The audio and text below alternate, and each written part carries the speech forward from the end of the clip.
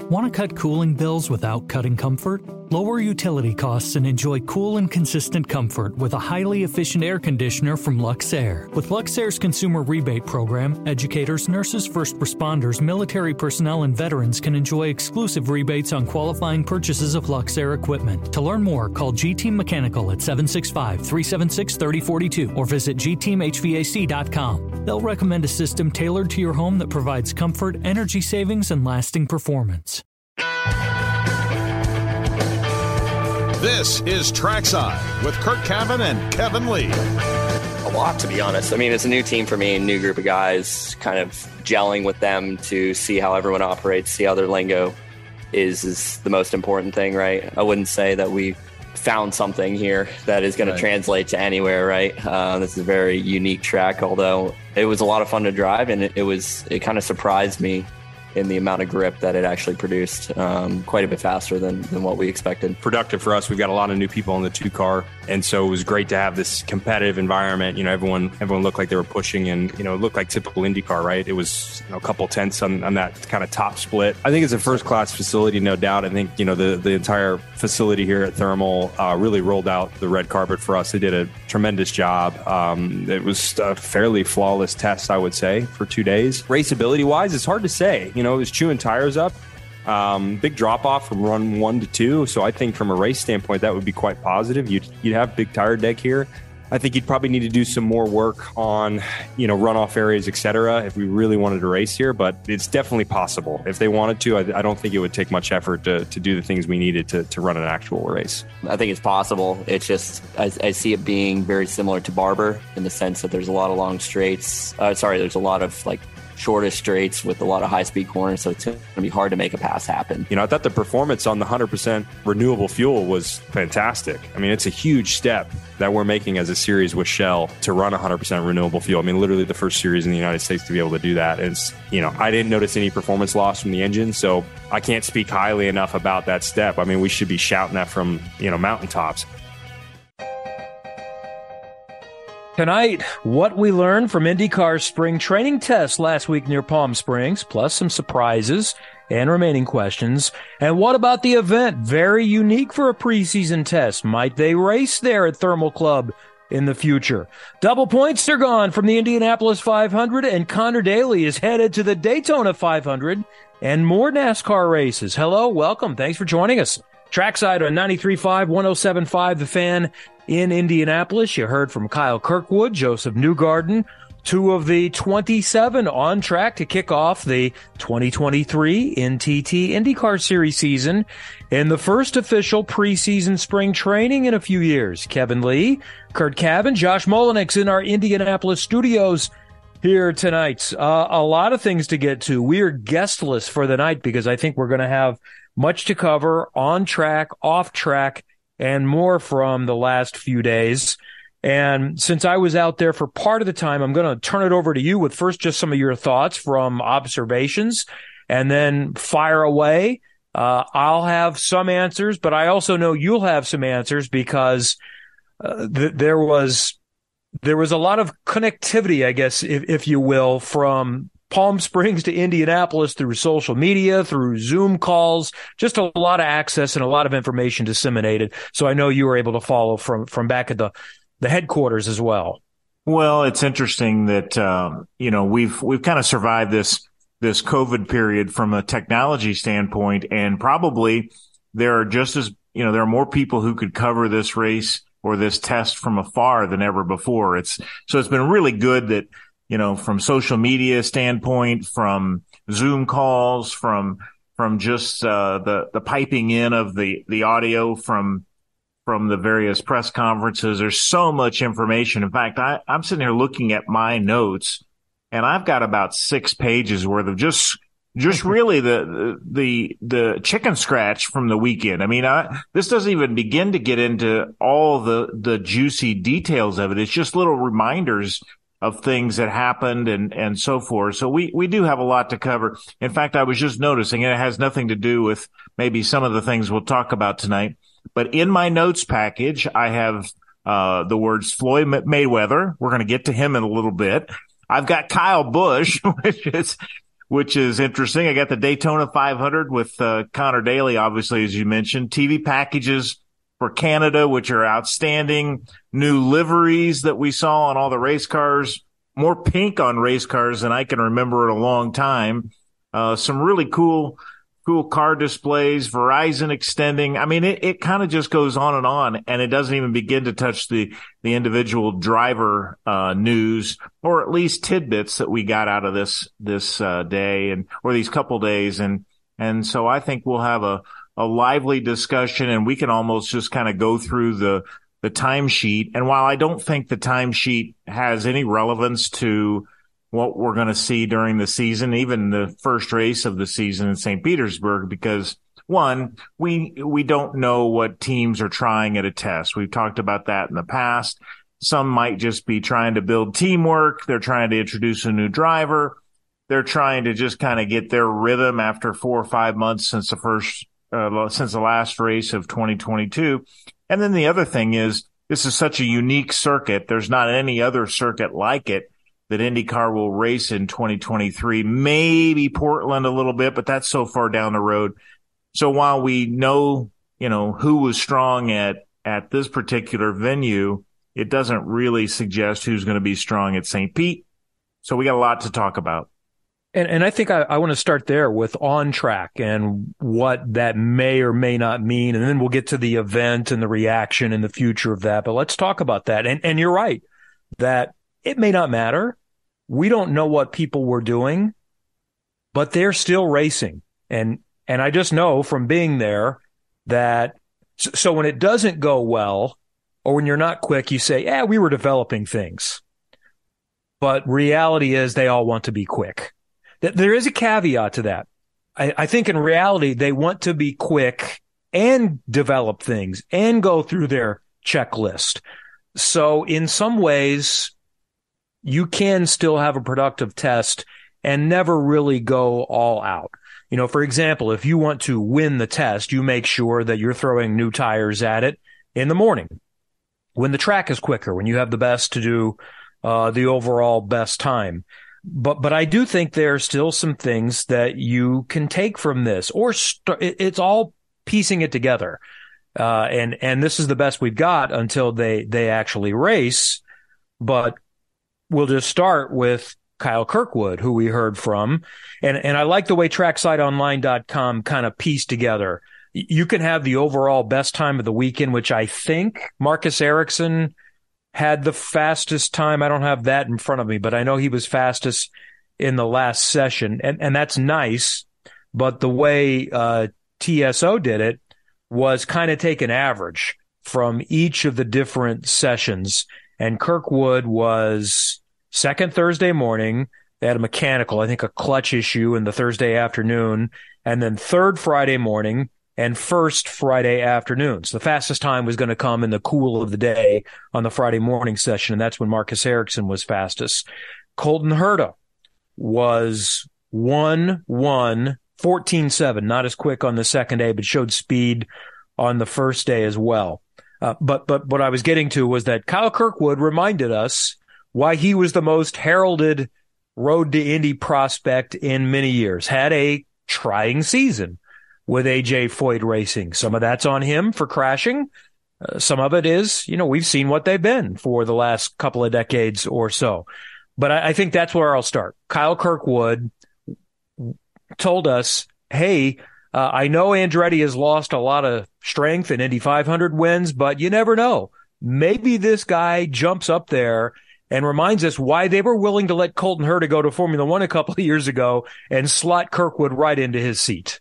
So I think that is a good place to start, not only because, he was consistently fast, but I think that was his consistency through the weekend was really good. And the other thing I would say is I spent a lot of time really kind of analyzing the weekend as it related to Kyle. And so I wrote a story that appeared today on IndyCar.com. So that's probably the biggest story that I took from the weekend or the week.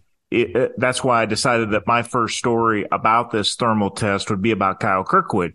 He did crash 7 times last year in 17 races.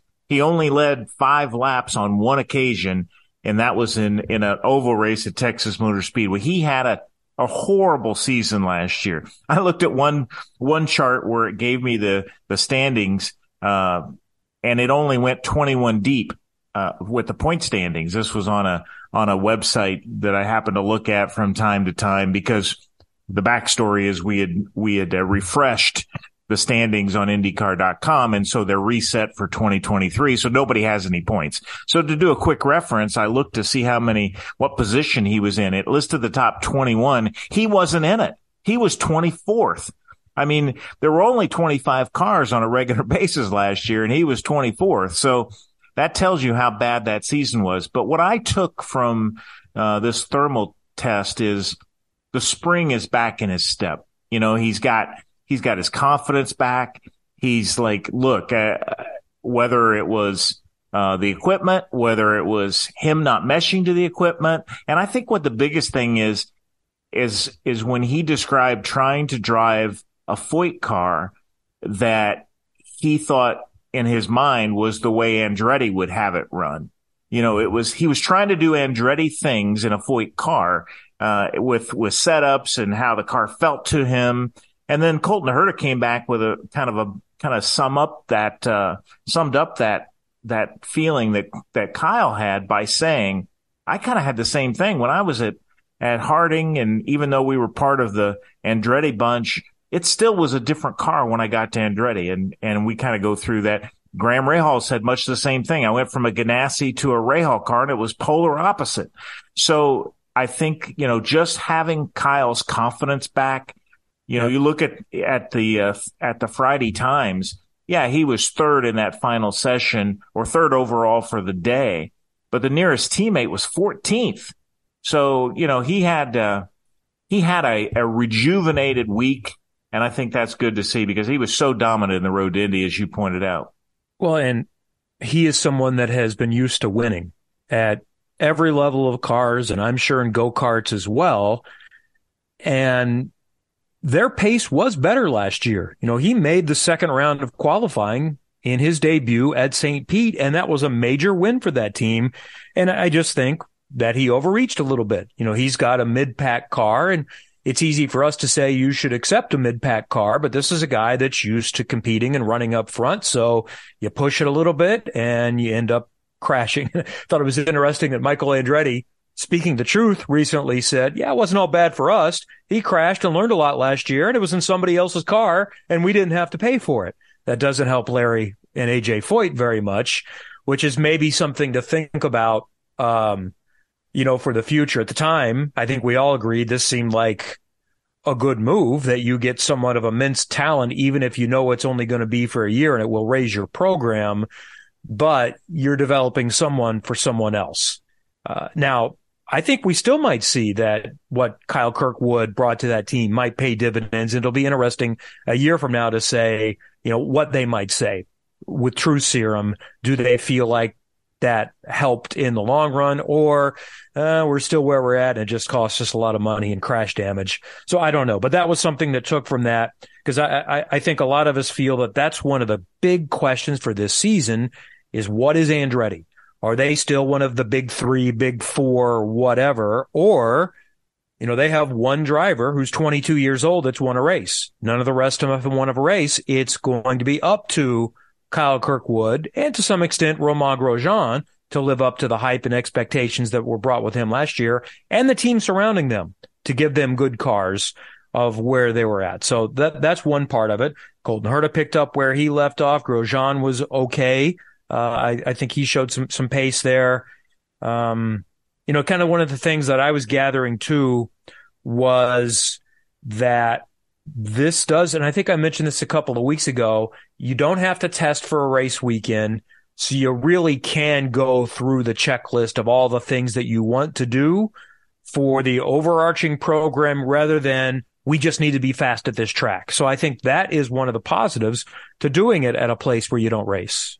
Yeah, and you mentioned, by the way, Grosjean and Kirkwood needing to kind of step up and really help this program, but I would argue Colton Herta as well. You know, he hasn't been as consistently strong. You know, he's kind of been, and I don't want to say completely feast or famine, that's not fair, but he's either been at the front or not where we think he ought to be for whatever reason. So it's kind of all three of them. And then we'll see how Devlin DiFrancesco's second season in this series goes. But I think they'll be, I can't say that they'll be stronger because Kyle takes over for Rossi, because I don't believe that that's the case at all. But I do think that collectively they look stronger on this type of circuit. But keep in mind, it's difficult to say. Maybe this is truly a road course, but it's very flat. The surface was, as many described it, as strange. I think that was Colton Herta that used that word. So I think it probably had some street course characteristics, even though being a permanent road course. And if you're saying that, remember that Andretti's had a pretty good street circuit program. If that's indeed the case, then they'll probably be off to a good start at St. Pete. And then we'll have to see if their road course and oval program is the kind that gets them to the big three, because I think you could make the argument they're on the fringe of the big three at the moment. You certainly wouldn't say that they're Penske and Ganassi. And then, where does Arrow McLaren slot? So they're ahead of Andretti right now. Yeah. So that's the interesting element to it. I think next, let's talk about the rookies. And I'll start off with saying I was wrong. And I think a lot of people were wrong about Agustin Canapino. And I even asked Ricardo Juncos. I saw him at the hotel during media days and chatted with him a little bit on, what would that have been? Tuesday. It was after we finished the show. And I said, what's realistic for Agustin? And he said, he might be 27th for the first half of the season because this is all new to him. And I'm paraphrasing, but it's essentially that he said, there's nobody that's slow. And he reiterated that, no, I like this guy. I think he has talent and he was awesome in what he was driving, but this is an entirely new experience for him. There's no one that is just there to fill the field at this point. So he still believed him. And he said, now the second half of the season, I think you're going to see something from this young man. And he's younger than us, but he's not younger than most of the young drivers in his early 30s, because he was a champion level driver in touring cars, essentially stock cars in Argentina, for a reason. But it's going to take him a while to figure this out. And he might be at the back for a while, but that doesn't mean we will lose any faith in this. And if you know Ricardo Juncos, he is blunt, especially just in a chat. He's very honest. And the fact that he reiterated that, no, he's good and he's got talent tells me something. And then he goes out there and he's consistently not last right off the get-go. He's not third, but the fact that he's quicker in sessions than Graham Rahal and Connor Daly and a couple of other rookies, and maybe that's the equalizing factor, that it's a new track for everyone, but whatever.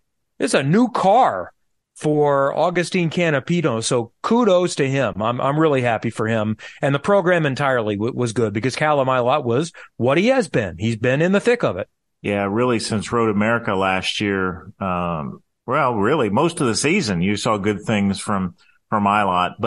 But yeah, Canapino struck me very quickly. I had a nice conversation with him the end of last week, or actually it was before this show last week. And I think we talked about that a little bit, but it was about a 30-minute call. And he said in there, and I don't know that I worked it into a story, but he said he didn't even know English. He didn't know a word of English until 3 months ago.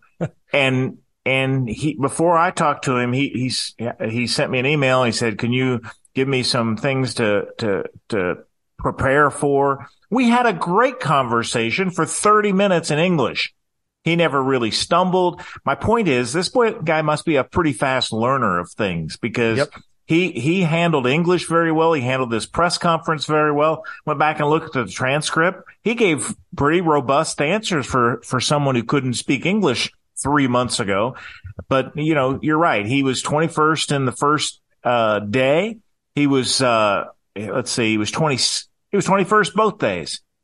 Here's the guys he was ahead of on day 2. Graham Rahal, Rinus VeeKay, Stingray Robb, Santino Ferrucci, Connor Daly, and Benjamin Peterson. There's some talent in that group. Graham's won races. VK's won a race. Ferrucci is really competitive on, of course, he's getting back into road courses for the first time in some time, but we know these guys can drive race cars, and Canapino was, the fact he wasn't last, as you said, he probably will be in a lot of events this year.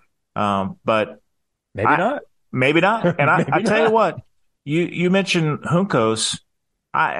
He is so impressive. Ricardo is so impressive in how he's been able to build his program that if he says this guy's got talent, I trust that the Ricardo is shooting us straight.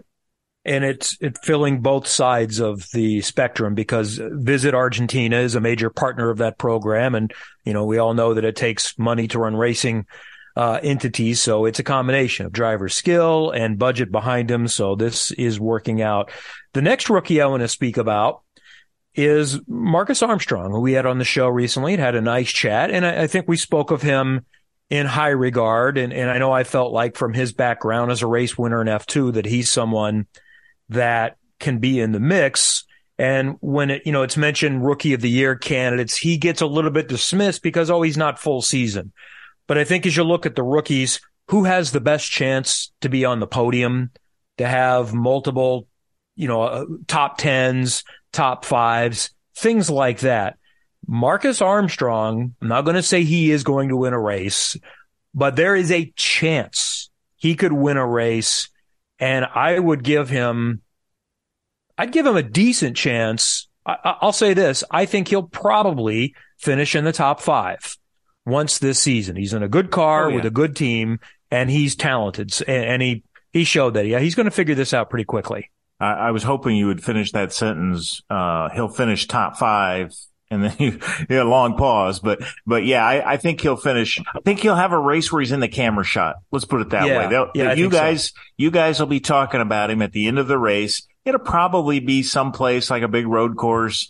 A Road America might be that kind of place, but we'll have to see. But I think he was impressive right out of the box. Again, he's going to have great teammates to draw from. That all 3 of those other Ganassi cars are going to be race winners, or they should be. They have been in the past. So that's going to be a strong lineup for him to draw from, and for him to get out of the box strong, really impressive. Others that, not surprising, we say that testing doesn't mean anything, but you have some of the usual candidates up at the front. Will Power had the second best overall average. Colton Herta had the third best. Alex Palou had the fourth best. Scott Dixon had the fifth best. Christian Lundgaard is the next one that comes to mind, who was by far the best of the Rahal, Letterman, Lanigan drivers last season. Graham Rahal was not quick in this test. And again, who knows? Maybe they're developing something and he tried one thing and Lundgaard had the other thing, and that's what worked out well.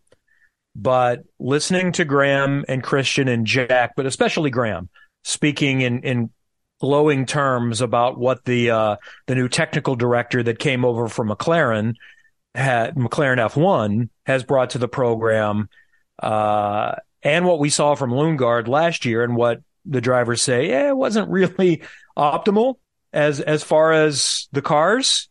Lundgaard is going to be one to watch this year. Yeah, absolutely. I think Lundgaard is in that very short list of drivers who could win a race, his first race in this series this year.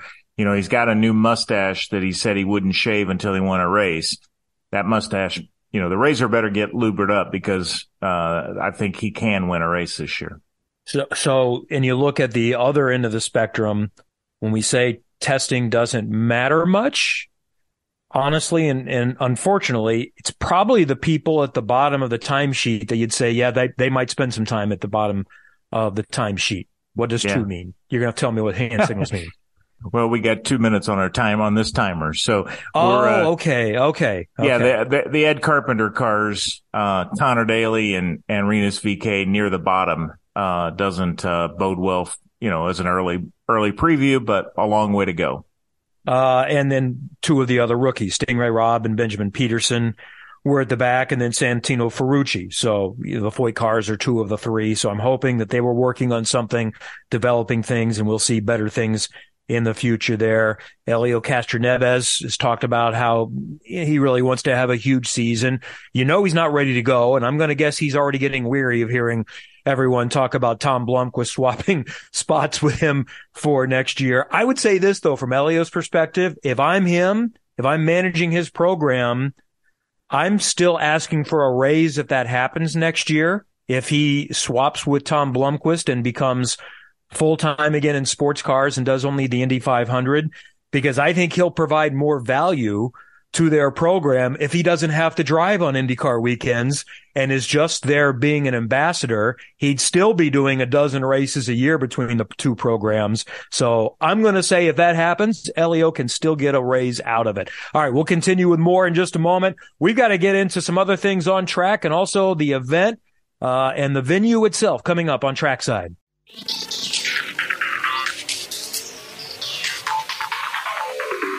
Hi, this is Kyle Kirkwood, and you're listening to Trackside. Hey, before I forget, schedule moving forward next week, same night. We are on Tuesdays for the rest of the month, full 2 hours, except the final Tuesday in February from 8 until 9. And then we've got every Tuesday in March. So we have a normal schedule here for the next little while. Remember in 2008, we started this in January, this show, and on a nightly basis, and we had to give the schedule just to see if we were still participating as a show. It was for our own edification to know whether we were still working or not. But unification happened, and that got the ball rolling, and 15, 16 years later, we're still talking about IndyCar. I thought we gave the schedule on the air just to remind the hosts when the next program was. Well, I'm just saying. That's often the case. Well, management leaves, at 5 o'clock and they really don't know we're here. So that's worked out quite nicely. So we thank them for that. All right, let's continue the conversation on this, that, and the other. I've still got some performance things to talk about and some interesting nuggets, but I think we should probably speak on the event itself. What are the reactions that you were hearing from fans, from management, from people involved in the sport to this unique circumstance of a test at a facility they don't race at? It's not like it's unique for a test not to have fans. That's usually the case anyway. But what did we take from this? The positives, the negatives, anything else? Well, let's start with the fact that it's good to test. First of all, IndyCar doesn't test a lot anyway, so there were a few years where we didn't have an open test. So I think just having the open test and having 27 car and driver combinations is a good thing. Obviously, I think exposing a new market. I don't know. I was going to say this earlier, there were 60 media credentials issued. Now, those aren't all the LA Times and the San Francisco Chronicle and the Palm Springs, I forget what the name of the newspaper is, and all the TV stations. Of course not. It's not all the California stations, but it was making a noise, so to speak, in that part of the country where we race in Long Beach, and to have people, clients, if you will, of that property who have a lot of money. By the way, that's a very wealthy racetrack, and the money that's been spent there is real money. And any of those people could get involved in our sport, and that would be a good thing. So you start with that premise. Look, I'd like to have a test where at least fans could watch from a streaming standpoint. I don't know what the ramifications or limitations were for not having streaming at this venue, but it probably had a lot to do with, just they're not equipped to be filming all over the racetrack the way, other venues we've gone to in a test are set up to do, running cables and so forth. But it would be nice if we had a streaming, we've kind of gotten used to that a little bit. Mm-hmm. And so, I think that's the first takeaway, but overall, I think it's good to be in that market. It's good to be at that racetrack where there are people who really could make a difference in this sport if they were to get involved financially.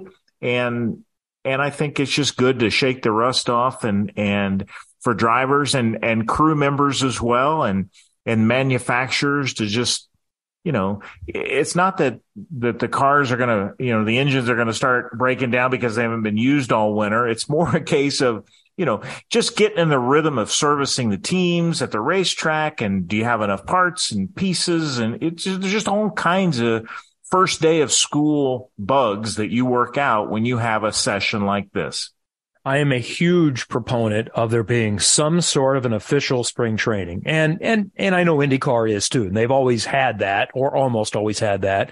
And the reason it went away is because, well, we didn't know when 2021 was going to start. COVID had a lot to do with things. And then it's just simply finding the right venue.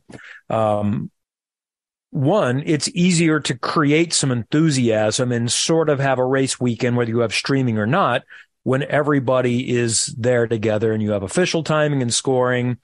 It's good to have a full field there, even though it's Sebring. Sometimes you have 15, 18 cars, but the teams actually did useful pit stop practice just for IndyCar to go through the systems. There are new things that are tried to get out the bugs.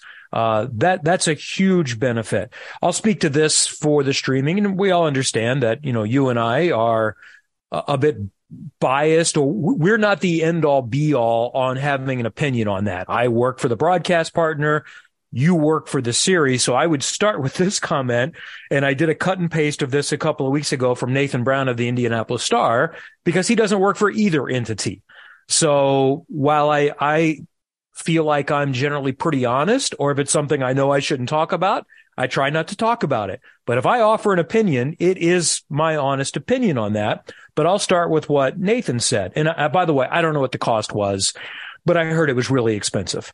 So Nathan's was seeing a lot of frustration on the lack of a live viewing option for next week's test. Here's reality. There's virtually no ROI to spend the man hours and infrastructure costs it would have taken to create a legitimate, worthwhile content machine up from nothing, to then have a few thousand folks either watching on Peacock or YouTube. If you have complaints against the series, and I believe some are warranted, Nathan writes, asking them to set money on fire so you can watch a live stream of an open test isn't the solution. You are not, quote, growing the sport by spending tens, hundreds of thousands of dollars to stream 2 days of testing at a track not on the schedule. I understand the desire to consume as much on-track action as possible. It's great. Some love it that much, but there's a limit to what's reasonable. Agreed. End quote there. Yeah. Agreed. And I saw the complaint too that, well, how are you going to grow the sport if you don't do this? No one new is going to come in and watch a practice session where, they may sit for 20 minutes at a time and say, I can't wait to get there to one of these events. Now, it is important to satisfy your hardcores, and there's something to be said for that. And that's what that would have been. It would have been satisfying your hardcores. Hopefully it's more than a few thousand, but that's probably the only guarantee that you have. So I don't know what the number is, and it's easy to spend other people's money, but I do think you probably can find a better way to spend it. That said, you've now got a year before next year. I hope the effort starts right now to figure out how can we do this. And it's not fair to say somebody can hold up a phone and we can stream it that way. There's a standard of quality expected from Penske Entertainment. But is there a way to do it economically? And let's start trying to sell it.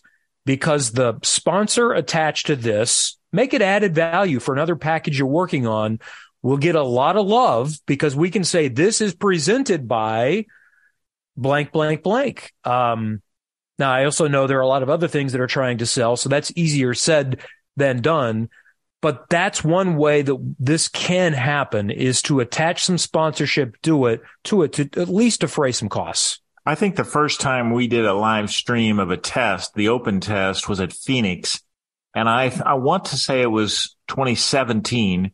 And the conversation I was, and this is one I pushed for, is that we would at least have one camera in turn one, high in turn one, so you could see the racetrack at Phoenix International. And we had a roving camera on pit road. So you could at least talk to people on pit road and have that one stationary camera upstairs. Now, we've gone way past that in terms of And by the way, I bet that was still pretty expensive, wasn't it? Yeah, it still was a pretty good cost, not the cost that it would have taken to kind of do this one. It probably a road course. Yeah, road course. But I would, we often, especially the older part of this audience, would maybe scoff at the value of social media, but I don't scoff at that. That is real reach. In fact, to your point about new viewers and new consumers of the product, I would say social media has got a much better chance of landing in their laps than the visual of the open test. We still gathered really cool content. Chris Taylor and the gang that creates content from a video standpoint. There was still a 2-minute highlight package that was sent around through social media. It was, you could hear and smell and feel the cars through this video, not literally, on some cases, but you got a sense for what was happening. You got driver sound bites.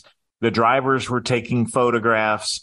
And that, by the way, is not just during the Thursday, Friday on track portion, but the Tuesday, Wednesday media content, creation day, which is vital to, having enough, sound bites and images and audio and video, that gets dropped into press conferences or gets dropped into media guides and TV intros and, all these different places. Invaluable to get that kind of content. And that was shared from a social media standpoint. So really, it was still a very good, 4 days. But that's just the content side. The on-track side, I don't know. I heard mixed things. Drivers and teams are always, they've got an opinion regardless of where you're at. If you're at the best racetrack in the world, well, there's this and that. And if, it's always an interesting thing to judge, but going to a new venue felt refreshing. It introduced us to new people, meaning the people at Thermal Club, and it also gave content a chance to flow through social media and the various news outlets that were on site. So a good week. There was great energy there. And I think in general, well, I'm sure some drivers were, I'm not sure how much we're learning. You're still learning something, but they liked the atmosphere. Sure they did. And no disrespect to Sebring, but that is the running joke among any racing driver is they spend so much time at Sebring. There's not a lot around there and no one wants to go back. I missed out on a trip to Sebring as we speak. My driver is there right now testing the next couple of days, but I've got stuff to do. So I've spent enough time in Florida. So I sat this one out, even though would have been a part of my Avoid Indiana winter tour, would have been perfect for that. But I do think that everyone just likes something different. It is a wonderful area, especially in January or February. So I think it serves some value there. And if you did it right, there's the possibility of meeting the next person that becomes a partner of your program or the racing series. Well, Don Cusick is a really good example of that. I mean, that's the kind of people, and he has, a passion for this sport. And I'm sure now he's had a chance to share that passion with other people that he is around at the Thermal Club. So yeah, when the track owner was talking to me a couple weeks ago on this show about how much money had been invested just to start the project, that was mind-boggling, and it gave you a sense for the cash flow that was going through that venue.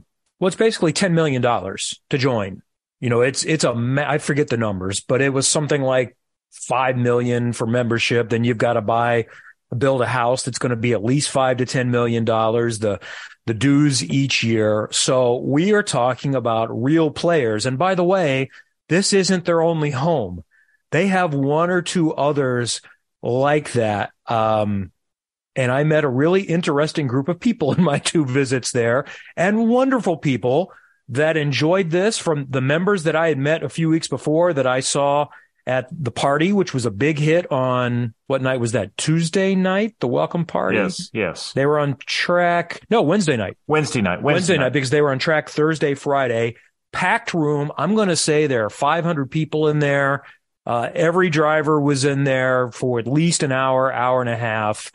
And there are people there to meet. And, I don't know what the business model was of this. I don't know if IndyCar rented the facility, if it was a trade for exposure for the racetrack, or if there was a bit of a sanctioning fee. It could have gone any number of ways, but I think you can make the argument that it provides value for the thermal club. And let's talk about if you want to have a race. And I asked a few drivers this, could they race here? And I didn't get to stay the entire time. I had to scoot out to go to a basketball game in Chicago. So I think I talked to maybe 4 drivers after they had been on the track, and all said, yeah, I think we could race here. They would need to fix some runoff area, upgrade some safety, and it would probably be pricey. So there would be an investment there. But let's look at it from this standpoint. If they had, whether it's an exhibition or regular points paying race or not, that's maybe going to cost them $10 million. They sell one new membership. One. That sort of pays for that. Now, I know they're not getting all the money for someone building a home. So I guess really you're talking, you need to sell a couple of memberships. So I think you might be able to get the members and Tim Rogers and the organizers and the investors of Thermal Club interested in that type of expenditure. Could they do a race there? A points paying race with fans? Some of the members I've talked to didn't seem super keen on having a crowd come in there. And I know it sounds sacrilegious to have an event without fans, but I would look at it, if you decided to go down this path, I would look at it like an international event. You do it if it's good economically, either that you think it's going to potentially find you new owners or sponsors, or create a television audience, say this weekend, when, you and I watched the NASCAR race and it was a little bit difficult to watch. There were 3.6 million people watching that race. So now it's granted it's NASCAR, but I think that's the biggest television audience they had since the Coke 600 last year, bigger than what they had in most of the second half races. So when people in February are starved for racing, they will watch for things. You could maybe do a made-for-television event that, unfortunately, IndyCar is not to the point where they draw that number, but you might be able to get a number out of that. So back to my original point, it'd be like a race in Brazil. None of us are going to a race in Brazil or Japan. We're watching it on television. So as long as you can put it on television, let's think about Laguna Seca. How many people are that race? When one of the members, maybe it was Tim that said this, maybe we could fit 5,000 people in here. My joke was, no disrespect to our Laguna Seca fans, but, well, we have a race at Laguna Seca every year with about that many people. That might be doable. Maybe there's 10,000 there, but there's not many. And the reason they race at Laguna Seca is because the sponsors love it, and you can entertain your sponsors and the drivers, and it's good for other things than the crowd. So it could be doable in the right circumstance. It's funny. It's funny you said that might be sacrilegious to say. And then I think about, what do you think the over under on the number of people who non-working attended all 17 races last year? Less than 10? I mean, people just aren't. My point is there are very few people who are going to every race. So there are races that they miss. Yep. And if you gave me the choice. And by the way, there is another race within 3 hours of that race. Sure. Long Beach. Sure. So you have an option to attend something else. But if you gave me the choice, and this is kind of a long-winded answer to it, but if you gave me the choice between having a race there with no fans or not having a race at all, I'd rather have the race. I'd rather be able to just watch it from afar. We had an Indy 500 like that. Now, I'm not saying that was ideal. History and tradition and the annual ritual of the Indy 500 was a whole nother story. But it was still an enjoyable watch on television, and we could do the same thing, especially at a venue that you're not accustomed to going to anyway. The bigger issue, and because I think that is one that philosophically needs to be tackled, But the bigger issue really is, can you do it from a safety standpoint? Is the track really raceable, in terms of track width, for the size of these cars and the speed and so forth? But we raced at Barber, and that's the one that kept being mentioned by people as we talked about that. Well, no one said we could race at Barber, and it turns out it was a good race and has been a good race. It's been one of the most consistently good races on the calendar, year after year. And I mean, I remember that first trip to Barber before we raced down there, and no one thought it was going to be very good at all. And so I think we can, you got to make there's some safety elements that absolutely have to be fixed. I mean, think the likelihood is more likely in sort of an all-star race, an exhibition type of race, and that's what the Pro-Am that was talked about. But I think you could have a regular IndyCar race. So then it comes down to the money. How much money can be put up? Because if you're going to have an exhibition race, it needs to benefit the teams in some way, that some money is going back to them, since it's not a points race. But it might be a nice made-for-television event, made-for-sponsor event. Maybe you sell 1,000 tickets at $1,000 a piece, maybe. But then you decide, well, is it worth it to go to that expense for not that many people getting in, or is it just a closed event? But I think there is a potential workable factor out there. And then that way you can still kick off your season in front of a nice crowd at St. Pete, your real championship season. Yeah, I don't know. I've thought about the Pro-Am option. I mean, you can't have, how do you do that? You're probably having to race, use other types of cars. That doesn't fit our business model. IndyCar should be about showcasing our drivers and our equipment and our series, not somebody else's drivers, not somebody else's equipment. Running in a sports car doesn't really help us. No, having Rossi drive a sports car and then share with a local, that doesn't do anything for IndyCar, in my opinion. So we by the way, just had the IndyCar drivers driving sports cars last weekend. Yeah. In a significantly prestigious race.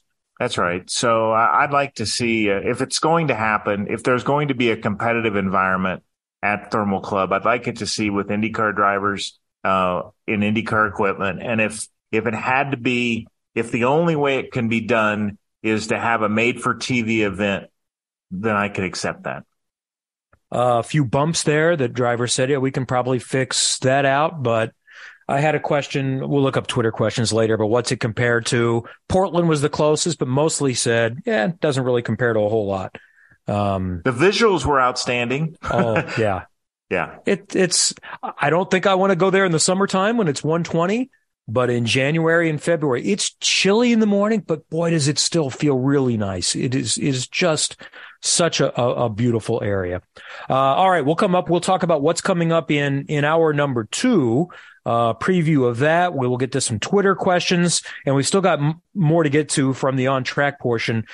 Daytona 500, comings and goings. One driver saying no, open up the door for another IndyCar driver to say yes. We'll get to all that and more coming up on Trackside. Hi, this is Joseph Newgarden, and you're listening to Trackside. Hour number 2, 93.5, 107.5 The Fan in Indianapolis. Curt Cavan, Kevin Lee, Josh Molinix in our studios tonight. Also, I mentioned that our show next week is next Tuesday night. I'm hoping that we have Mark Miles on the program. I am waiting to get that confirmed. So if you have a question for Mark, we may not have him on the show. I can't promise it because I don't know what his schedule is, but this will be my last chance to tell you that he's going to be on the show next week, other than on social media. But we might have Mark on the show next Tuesday night. And if you have a question, I would send that in advance, because that would be one that we probably tape around his schedule and also somewhat around my schedule, because I'm back on the Avoid Indiana tour next week and will be at another nice location. By the way, I went to Chicago for the weekend. It warmed up nicely. It wasn't bad. It was 40-some degrees. And I got outside in Indiana today, so I'm always happy with that. I would like to say we're done with winter, but I'm sure it'll be -6 again at some point, and we'll still get a foot of snow. So we're not there yet, but we are getting closer, and we've seen racing on track, so I feel like we're almost there. Yeah, I got in my car today. It was 57 degrees. Yeah, it was nice. It was really nice. So good stuff. All right, some other things I wanted to mention. Trackside Online did a nice little feature, talking about winning the test, and Steve Whittick had some time on his hands, so we went back and looked at who has won the test in the past and how often that results. Since 2013, the driver that wins spring training has had a mixed bag of results, but I would say actually his numbers and his research tells me that the people up front tend to do pretty well during the season as well.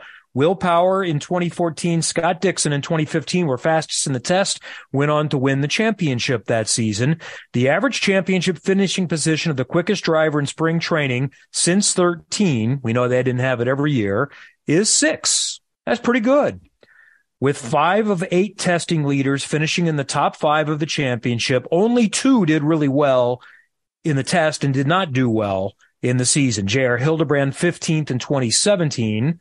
That was probably one of those years it was at Phoenix on the oval. That would make sense because I know he was good there. And Takuma Sato finished 12th in the championship in 2018, the only ones that finished outside the top 10. The average position the eventual champion finished in the combined timesheet of spring training is 4.75.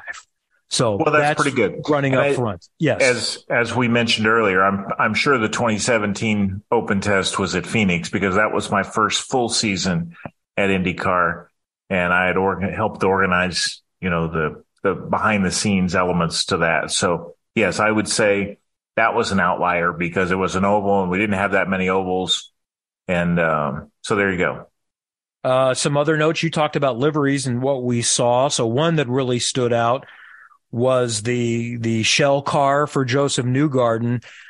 I hear that's not what we're going to see at St. Petersburg, that might be his Indy 500 livery. And it was pointed out, I'm not sure where that's here. I think I know it was probably here because Joseph made a point to mention this in his press conferences. So it was the rollout of 100% renewable fuel with Shell. And he made mention of that as a good representative of his partners of that. So that's my guess is why they had that livery, because I don't know that we're going to see that at St. Petersburg. Well, that's Shell's a extremely important partner of Team Penske and the series and the Speedway for that matter. And so to have that beautiful car, it was red, it with yellow trim. It really had a Target look to it from the Ganassi era, which was interesting and noteworthy. But that was one of my favorites. The McLaughlin car being all Pennzoil was beautiful.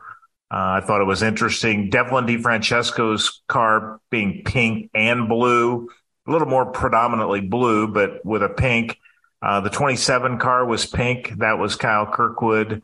Rinus VK's car looked different in white, trimmed in some gold. And the Ridgeline car that we're going to see a lot of, number 11, the fourth car at the Ganassi stable, being green, that had a kind of a different look. Those are some of the ones that I made note of. It's always fun to we know we're going to see different car color combinations through the course of the season. Graham Rahal joked that he brought 6 different suits with him to content day so he could be photographed in all the different, uniforms that we'll see during the course of the season from the Rahal team. But to see some of the cars look different was a nice change. And the transporters as well, by the way. You get some looks at the transporters over the course of the year, and it's nice to see them have a pop to them. The Andretti cars have all 4 cars on the transporter in a very striking way. And so that was one that I took particular notice of. And Juncos Hollinger, really cool design of their new logo and color scheme. Is really, when you see the kind of splash across the transporter, for example, you have to kind of look at it to notice that it says JHR. It doesn't hit you immediately. And so those are just some of the cool little nuances that I noticed over the last couple of days there at the Thermal Club. And I'm sure there will be some more subtleties to the season as we get rolling at St. Pete on March 3, 4, and 5. So there still will be many on track. I've not seen an updated list. I've been asked who's going to be at Sebring. That's probably next week, right? 13th, 14th, something like that. The original list only listed like one team, two teams, three cars. I bet it ends up being 14 or 15. So I don't have a list, can't promise you anything. But the way this generally works is, for example, one team might rent the track and then others join in. And the one team that rents the track is happy to let others come because it defrays the costs. And it gives you a measuring stick. Too. The more participation, the better you get to judge yourself against the field. So you're right. It probably just shows that the team or the group that rented it, and others make their decision. You know, they only get so many testing days, and so they may decide that Sebring's a good place. They usually decide Sebring's a good place, one, because it's ahead of the start of the season, and it's so reflective, or at least something comparable to what we'll see at St. Pete. It's the closest that you get for St. Pete. It's bumpy. It's a street track type of feel to it, and it's one of the few places where it is warm. Oh, speaking of liveries, I think we should mention this too. We try to give love to sponsors, but this one I think is notable because of how long it is. 15 years for the same primary sponsor in a day and age when every motorsport team seems to need 3 or 4 or 5 primaries throughout the season. It really helps all of us that the number 12 is the Verizon car, and that's going to be the case again. You kind of take it for granted, but we shouldn't. That's why I want to mention it, that it was confirmed that Verizon will be back as the primary for Will Power again for every race this season. So I was going to take a quick gander. Is it possible that he's never driven a car at Team Penske that wasn't a Verizon car? I mean, think there were 2. Because I think I had this in my notes for the championship weekend last year, and I don't think I got to it. He did Penske truck rental that first year in 2009. But you know, one of those races might have had a Meyer sponsorship pretty prominently after that, but there are I just don't think there are any other. I think the number was 2. It was like 2 or 3 in those. I don't remember if they were all in 2009, but it's obviously very much in the early going, but it's been a remarkable partnership. Penske truck rental. He did a Penske truck rental. That's what he did. And is that the only one? That's the only one I can remember. Yeah, he did in 2009. He started just with Team Penske. It didn't have sponsorship at St. Pete, or at least didn't show sponsorship. Then he did 2 Verizon races and 4 Penske truck rental. And then to start 2010, he won the first 2 races of the season in Verizon colors, and he's been Verizon the rest of the way.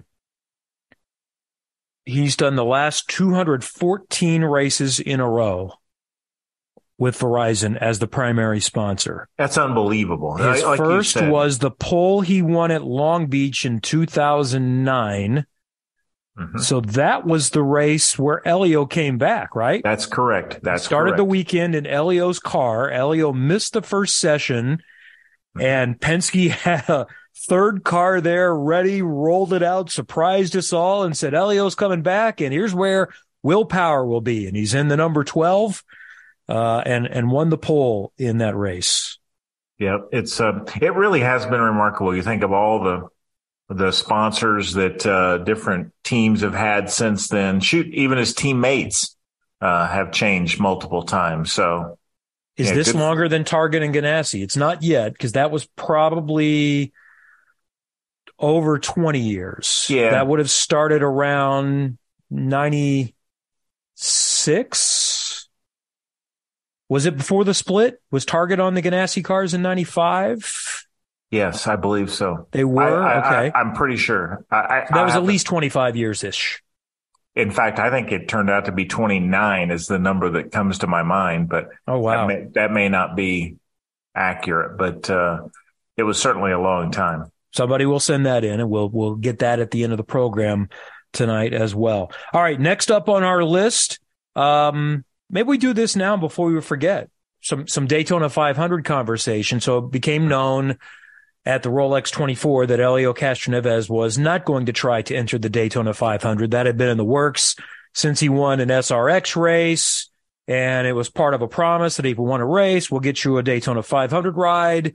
And I think they sort of fulfilled that, but I don't think Helio was super comfortable about the circumstances. It's a non-guaranteed to make the race ride is what I think was out there and available. So you're not really sure of how good the car is. And so I've not spoken to Helio about this. I'm hearing it secondhand, but the impression I got was Helio decided, you know what, when I do this, I would like to do it the right way.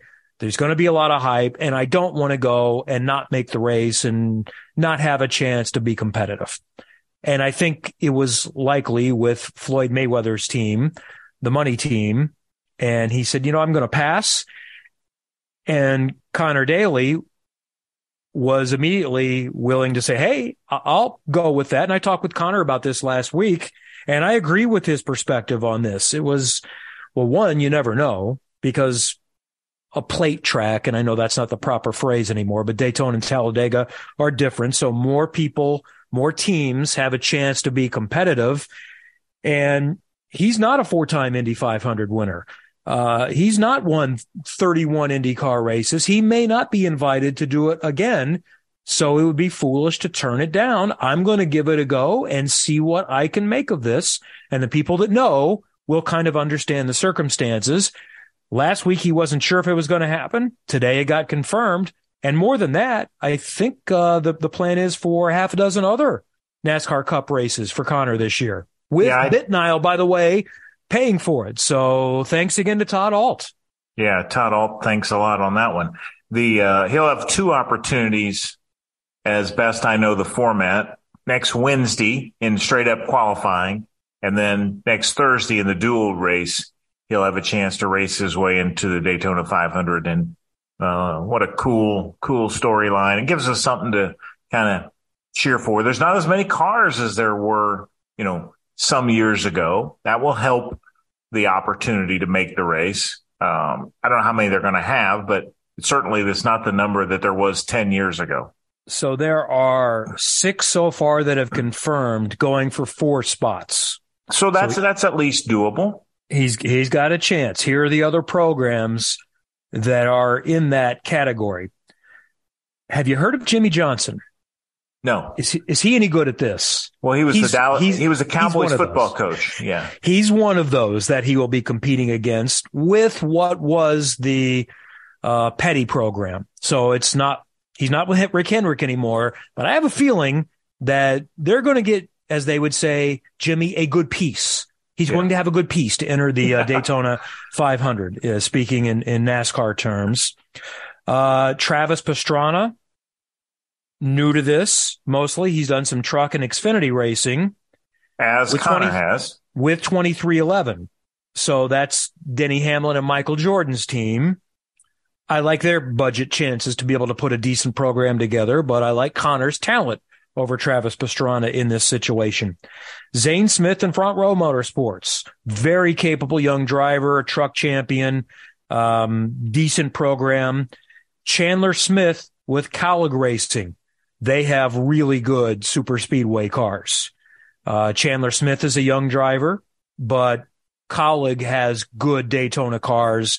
They should make the race. And the next one, I'll admit I don't know. Beard Motorsports, I know the name, but I can't speak to how strong the program is. I'm going to say it's mediocre is probably the best case scenario there, and Austin Hill, who is a competent driver as well. So, there's 2 pretty decent programs out of that group are going to be sent home. So it is far from an easy make for Connor Daly. No, but in a qualifying race at Daytona, things can happen. Things can happen. He may not make it on qualifying day, which is Wednesday, but in a qualifying race on a track that where big things happen, anything is possible. And then he's going to get a chance to do some more races after that. And actually, there was another nugget that I saw Jenna Fryer tweet, and I did a screenshot of that, and can't find it. So I'll keep looking for that. Did you see what it was? No. I was just going to say that I saw a tweet from Andy Hillenberg, our friend Andy, who ran a lot of NASCAR races and was running an ARCA race in '93, and he posted the video of it today. He said he went into turn 3. He was 30th. I think he was 30th in the field in this ARCA race. They had a big crash, and he came through the dust, downshifted about 6 or 7 times, upshifted, and came out of the smoke and debris in 6th place. So he gained 24 spots between turns 3 and turns 4. So anything can happen. And Andy ran the Indy 500. Sure he did. As well. Here was the nugget. Among the seven Cup races BitNile will sponsor for Connor Daly, the Texas two-step, he's going to do the Cup race at Circuit of the Americas and IndyCar race the next weekend at Texas. And I think I saw he was going to do both on IMS weekend. That screenshot didn't take, but I believe I saw that as well. So maybe do you remember seeing that? But I believe Jenna tweeted that today, that he's going to try. I think that's right, but to do the doubleheader that weekend, which would make some sense. One would be on the road course, and he'd have a chance there. In all the notes that I took over the last few days, his schedule was not one of them. So I didn't get that one right there. Also, I found, well, we won't spend much more time on NASCAR, but I would say this. They still got some issues. Nate Ryan of NBC Sports tweeted at least 3 Cup drivers struggled with fumes at the clash. Denny Hamlin says that he felt so badly he partook of his pilot's oxygen on the flight home. Daniel Suarez said fumes inside the cabin. Chase Briscoe mentioned getting pretty fumed out. Denny started a new podcast today. I think it was Denny, and said, yeah, it still hurts when you hit the wall. So they've worked on some more crushable parts to the rear of the car, but it sounds like that might still be just a little bit of a work in progress on that front. F1 has not raced in Vegas yet. 3-year deal, already has an extension through 2032. Okay. So, and I get it. It's sign up now because it is going to be one of the tough tickets. Did you see the quote over the weekend that I know some in our world did? That was it Toto Wolff over one of the announcements. Maybe it was Ford joining Red Bull. So maybe it wasn't Toto Wolff. But that there are 50 million people that are Formula One fans in America. And I love the way marketers come up with numbers. And one of the responses was, I forget who it was, a friend of ours said, and out of that 50 million, about 1 million watch your races each weekend. Now that 1 million, that's good. That's a number we'd like to have, and it's a lot bigger than it was. But you can make numbers say anything you want. 50 million fans, you do a survey. Have you heard of Formula One? I have. Okay, we'll mark you down as a fan, is I think how that works, right? I don't. I got close friends who still don't know what the difference between IndyCar and Formula One are. I wouldn't say they're really close, but they're strong acquaintances of mine. So it's a strange measuring stick if you're saying you're a fan of Formula One. Just a thought that hit my mind, because I know that it annoys some IndyCar fans when they hear IndyCar drivers talking lovingly about driving a Formula One car, and that is a point of contention from fans, maybe from IndyCar management as well. So I thought about this as we were talking with Tom Blomqvist and on the Daytona, the Rolex 24 broadcast, about how much he loved driving an IndyCar. Do IMSA fans, do sports car fans? Now, I'm a sports car fan, but I am an IndyCar fan first.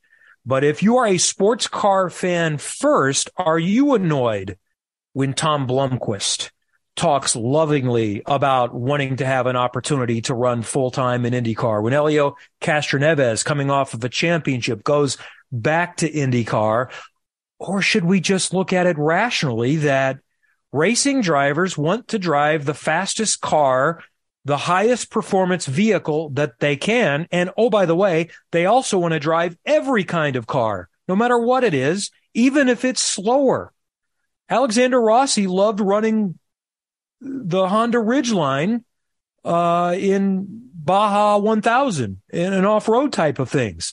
These people just want to get in it, and they are excited about any opportunity that they have. So, maybe that's kind of a reminder to all of us that we shouldn't get so offended. No, if a driver that's right. talks about how much they enjoy driving another car, doesn't mean they don't love driving the car that they're racing in. We're all greedy. We all want more. I remember being a little younger in my career when I heard and turning my nose up when I heard Michael Jordan say he enjoyed baseball. I thought, yeah, come on, you're a hoopster. So yes, to answer baseball your question, was his original love, though, and he wanted to do it all, and he could. Yeah, I'm I sure know he hit 202, but I want to see anybody else out there that can hit 202 in Double-A. That ain't that bad. It's kind of hard. Yeah, I appreciate that. Sports car fans were probably a little miffed, and I'm sure IMSA people weren't real happy that we were having a discussion. You were having a discussion about IndyCar on their broadcast. I think about that. So. Here's how I hope it's taken, and this is what value I think the IndyCar drivers. Who, we talk about this in our meetings as we talk about the stars, and let's make sure we're talking about Ricky Taylor and Jordan Taylor and Tom Blomqvist and all the regulars. But when we mention those other names, I think it helps verify how good the regular sports car drivers are, because it's not like the IndyCar guys. Now, yes, they do well, but it's not like they come in and they mop up the sports car drivers. No, they're of a similar speed. They're of a similar talent. They're all good. A great sports car driver would be likely good in Indy cars, just like I think a great IndyCar driver would be at least good in a Formula One car. Give him the chance to do it.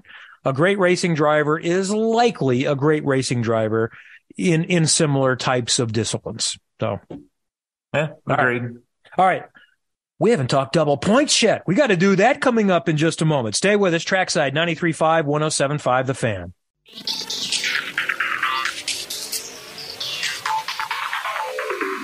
Hi, this is Marcus Ericsson, and you're listening to Trackside on 93.5 and 107.5 The Fan. Thanks for staying with us. Curt Cavan, Kevin Lee, Josh Molinix in our Indianapolis studios. I don't know if I buried the lead or not, waiting until, our fifth segment to get into that, but we've had a lot of other things going on. But I also wanted some time. I don't know how much time we're going to need for this because we just kind of free flow.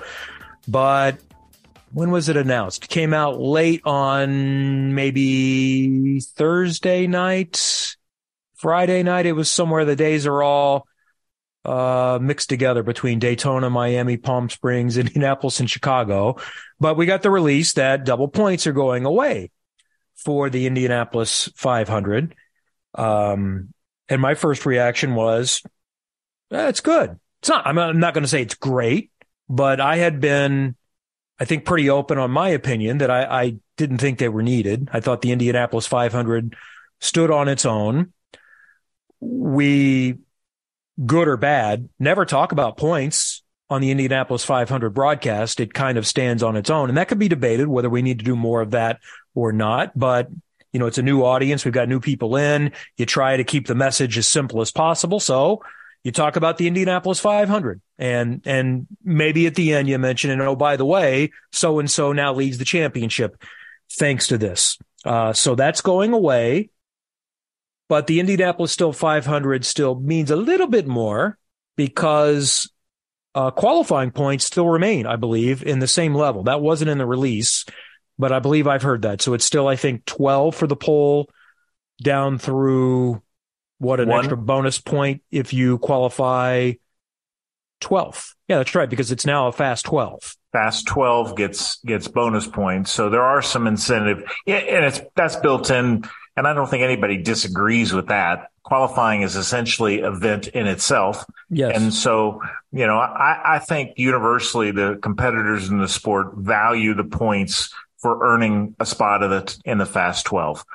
They get it. It was the double points on top of, the qualifying points that really could put you in a hole if you had a bad weekend was it last year? Both my years run together. Colton Herta has a crash right before kind of the race prep really gets underway. I think he had that on the Monday of race week, and then he's behind the whole weekend, for example, on race Where weekend. would Newgarden have been? Exactly. Newgarden doesn't have a good Indy 500 last year and is still in the championship. I believe the Penske drivers had mentioned in the past that they would be in favor of that going away. I noticed when Joseph was asked about it in his presser at Thermal that he really didn't want to offer much of a comment. So I don't know if there was I think we don't want to pile on or just kind of move along or what. No, I think from Joseph's perspective is if he comments on it, it looks like sour grapes, and especially sour grapes when his teammate is the one that won the championship. Yeah, okay. Yeah. I mean, I think it's just best if he stays out of it.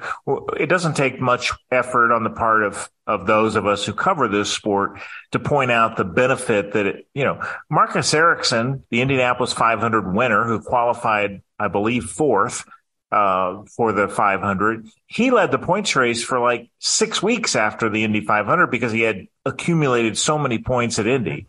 So it just was a balance that was an imbalance that didn't need to be there. I think that was kind of the point. Everybody understood it's the same for everybody, and they understood that that's kind of the luck of the draw. If you have a bad Indy 500, you're going to be behind in points, but it just was an imbalance, a potential imbalance that didn't need to be there.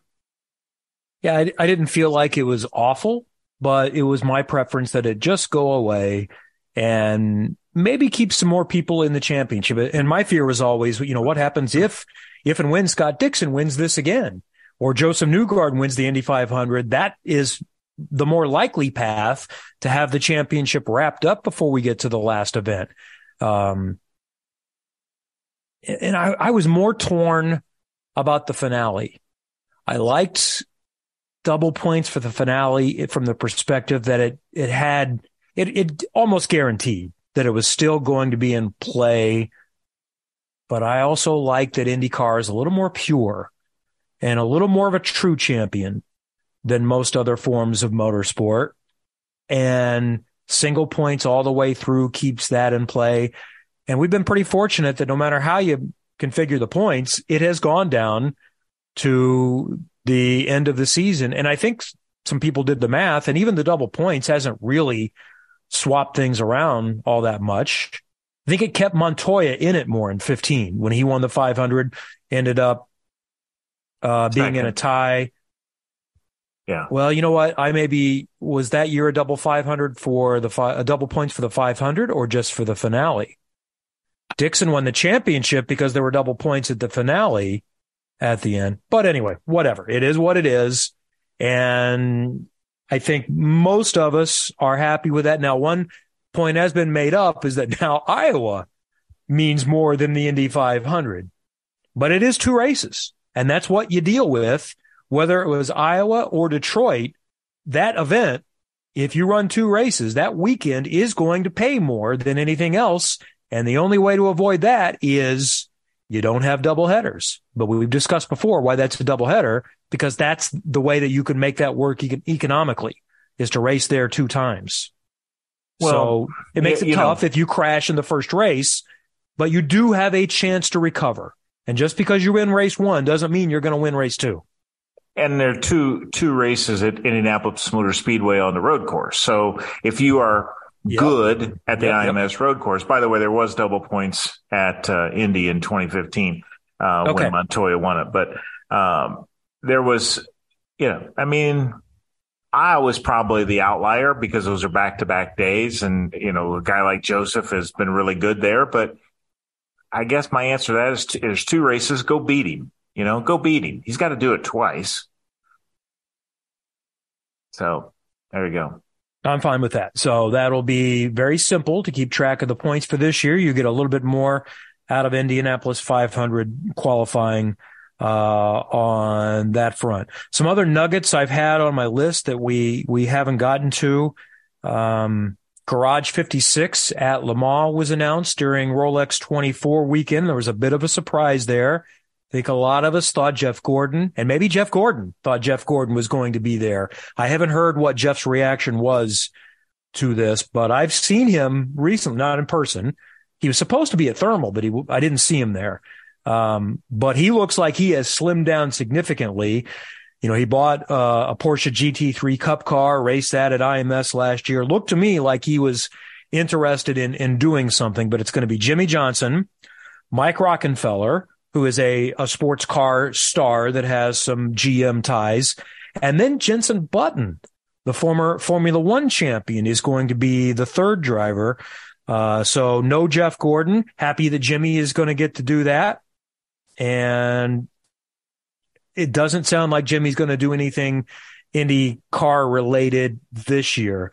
Who was it? Someone said last week, one of his friends, like a Kanan or Dixon someone like that. Dixon said, I don't think he's going to do it this year, but I don't think he's done with the Indy 500. And I would tend to agree with that. He said, you know, there's a lot on his plate with I think he even said Le Mans specifically, but he said he's got a lot more going this year. There's new situation in NASCAR as well. But he said, I don't want to speak for him. You'll have to ask him, but it sounds like 2024 is in play. Yep. Yeah. Because he showed he was competent there, and I don't think he's going to want to do it unless he's in the right situation on that front. We forgot to mention last week, I know this is a minor thing, but I like to mention it because IndyCar has been at the forefront of safety forever. You know, the Indianapolis Motor Speedway, going back to CART, IRL, no matter what it is. And this new IndyCar medical unit, I did not have a chance to go and take a look at up close. I've been in it. I just wanted to mention that. So kudos to the people investing in that for the drivers that we are all fans of. And throw IU Health in that as well. IU Health and IndyCar with this new medical trailer. It has an official name. I've written it, and I've been in the trailer. But it's not going to, it's not the same type of thing that Curt had. Curt had basically a hospital on wheels. Mm-hmm. It was they could have, saved about anything. So it's not that, but it very much suits the needs of today's medical at a racetrack. Yep. It all helps. It makes everyone feel more comfortable, and it makes us feel more comfortable as well. And it will take care of hard card holders. So if you've got crew members, if you've got, people in the paddock who, can't get to a hospital, because we're working 14 hours a day at the racetrack, then that'll be there as well. This came out before last week's show, but we had too much going on. We have race time, so you can start making some plans for the 2023 NTT IndyCar Series season. I think Nathan Brown of the Star kind of did some summary and comparisons, and you see what notes you have for memory as well. He counted up 2 fewer early broadcast starts than a year before, only 5 coming on air before 1 p.m. No ability to piggyback off NASCAR races, either leading into the IndyCar race or following on the same channel. And I would add in there, the value is if you're on after a NASCAR race. There's not a huge value if you're on before a NASCAR race or even on before an NFL game. The value is if you follow something that has a massive rating. In this day and age, people don't generally tune in an hour early because they want to watch football coming up later. They tune in when it's time for football. What else out of that I'm looking at it? What did you see? No, I was going to skip ahead from the TV. It did feel like there were more like mid-afternoon races as opposed to some of the late starts in the late afternoon. But I was going to add that our Canadian fans, I would think, I haven't heard from a lot of them, but they're going to get a much richer content platform on TSN and TSN Plus, which is, those are big deals, big outlets. That's the big outlet for Canadians, sports fans. So hopefully they see that as a positive. At least I took it that way. 8 races live on TSN and all 17 races on TSN Plus. So hopefully our Canadian fans are better served in 2023. We like the early start times. Those seem to do well in the ratings, but you've got to deal with the network conflicts and everything else going along. I know the goal is still to avoid NASCAR as much as possible, but there are many factors involved in how all of that is done. And you can find that schedule and the times, if you really need to know this far in advance, on the interwebs. Since we are an Indianapolis based show, I would point out that the Nashville race is about 3 hours earlier in the day than last year's race, which for those who like to go to the event, which gives you a chance to get home on Sunday night in a reasonable time. So I thought that was a positive note for Indianapolis fans. And Mid-Ohio is kind of in a similar boat, an Indianapolis race, so to speak. That start time is in the 1:30 range. Road America is early again at noon local time, 1:00, so you could drive home. Yep. Iowa. The second Iowa race is at 2:00 Eastern time. So if you wanted to drive back to Indy from Iowa, you could do that. I think ideally we'd like to have one of them a nighttime race, but as I've said before, if you want to be on network television, you're going to have to be on in the daytime until we get those ratings up significantly higher. If you get in the NASCAR number range, then you've got a chance of being able to do some more night races. So that's that. All right. Coming up, we'll see what we missed. I haven't done Twitter questions yet. We need to do that too, coming up in a moment. Trackside 93.5, 107.5 The Fan. Okay, final segment, and what we missed. George at Oil Pressure Blog points out that Will Power drove Elio's Marlboro car. I guess I was thinking more about after he got started, after Elio returned, but yeah, that's correct. And there's not been much since they rolled out that Verizon car at Long Beach, just a couple of times since then. What else? Vincent 1701 was one of those that asked about who was going to be at the Sebring test. So I don't have a list, but it sounds like there's going to be somebody there on the 13th and 14th, and maybe you'll see some leakage of that on social media on, well, probably not till the morning of the 13th, but maybe on the 12th. He also asks, responding to a tweet from Thermal, how is the track and the facility? This company group is putting in and almost through the red tape to start building a track. It is in my county outside of Orlando. Wonder how bad it will take business away from Sebring, an hour 40 minutes away. So I think he's saying there is a company group that's putting in a type of track in Florida. So Sebring is very different from the Thermal Club, and even if they were nearby, I don't think it's the same type of client. Sebring is going to get racing people. It's going to get club racing, country club experience. Maybe it takes away a little bit, but I think there's room for people in that area. So we'll see. I don't know what it is, whether it's going to be conducive to high-level testing, but Sebring is still one that people like to go to replicate racing on street courses. And it does not have the same type of vibe that you have at the Thermal Club, and that their members that are paying between $5 and $10 million are expecting. You're not getting that at Sebring. David A. Lawrence says, from what you're gathering, what current track is the layout they're using at Thermal most being compared to? So most drivers are saying none. Lots of low-speed corners. That's one theory why maybe Honda was stronger. Generally speaking, they're good in those low-speed corners. But Chevy was pretty good in those similar situations there last year, too. Portland was mentioned a little bit because it's flat, but I don't know that there's anything that's right there. It was mostly just for the drivers, we talk about setting up the car.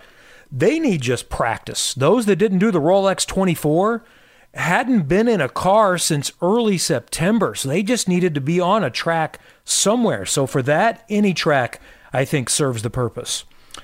Paul J. Ingram, 56, sends a picture along from IndyCar reminding of when they used Pebble Beach for their photo visuals promoting the championship at Laguna last year, and says next year, schedule the thermal test during the weekdays between the AT&T Pro-Am and the Super Bowl. The series should get to work on Scott McLaughlin and Graham Rahal in the Pro-Am field. Penske Logistics would be a great sponsor here. And then he follows up with what that means, and he says, I sent this to Scott and Graham regarding the Pro-Am. Celebrity plus corporate sponsorship are the keys, and he has a link of how amateurs secure a coveted invitation. So I hadn't thought about that, but that makes perfect sense because Graham is a good enough golfer to be invited to that. I know he'd like to be, and he's probably asked to be, but they want a little taste too. So you not only have to be a celebrity, it's kind of like car racing. You got to get somebody to pay for it as well. And so maybe that's why we haven't seen an IndyCar driver there. So good to know on that front. Don Davis, a Big D Cart, says NBCSN used to have pre-race features like a driver cooking or tracing a track blindfolded. Any new features this season? Not that I'm aware of, but I would not necessarily be aware of it. Our production department would take control of those things, and I'll find out like you do when we get to St. Pete, or maybe a week before when we have our big production meeting. That's all the time we have for tonight. We're back next Tuesday night, 7 until 9. Thanks for joining us. Thanks to Josh Molinix. I think Josh is moving on. I'm disappointed. I knew that would happen because he's really talented and really good. We'll be in good hands, but good luck to Josh on whatever is next for him, and we will miss him running the ship for us here on Tuesday nights. We'll see you next week here on 93.5 and 107.5 The Fan.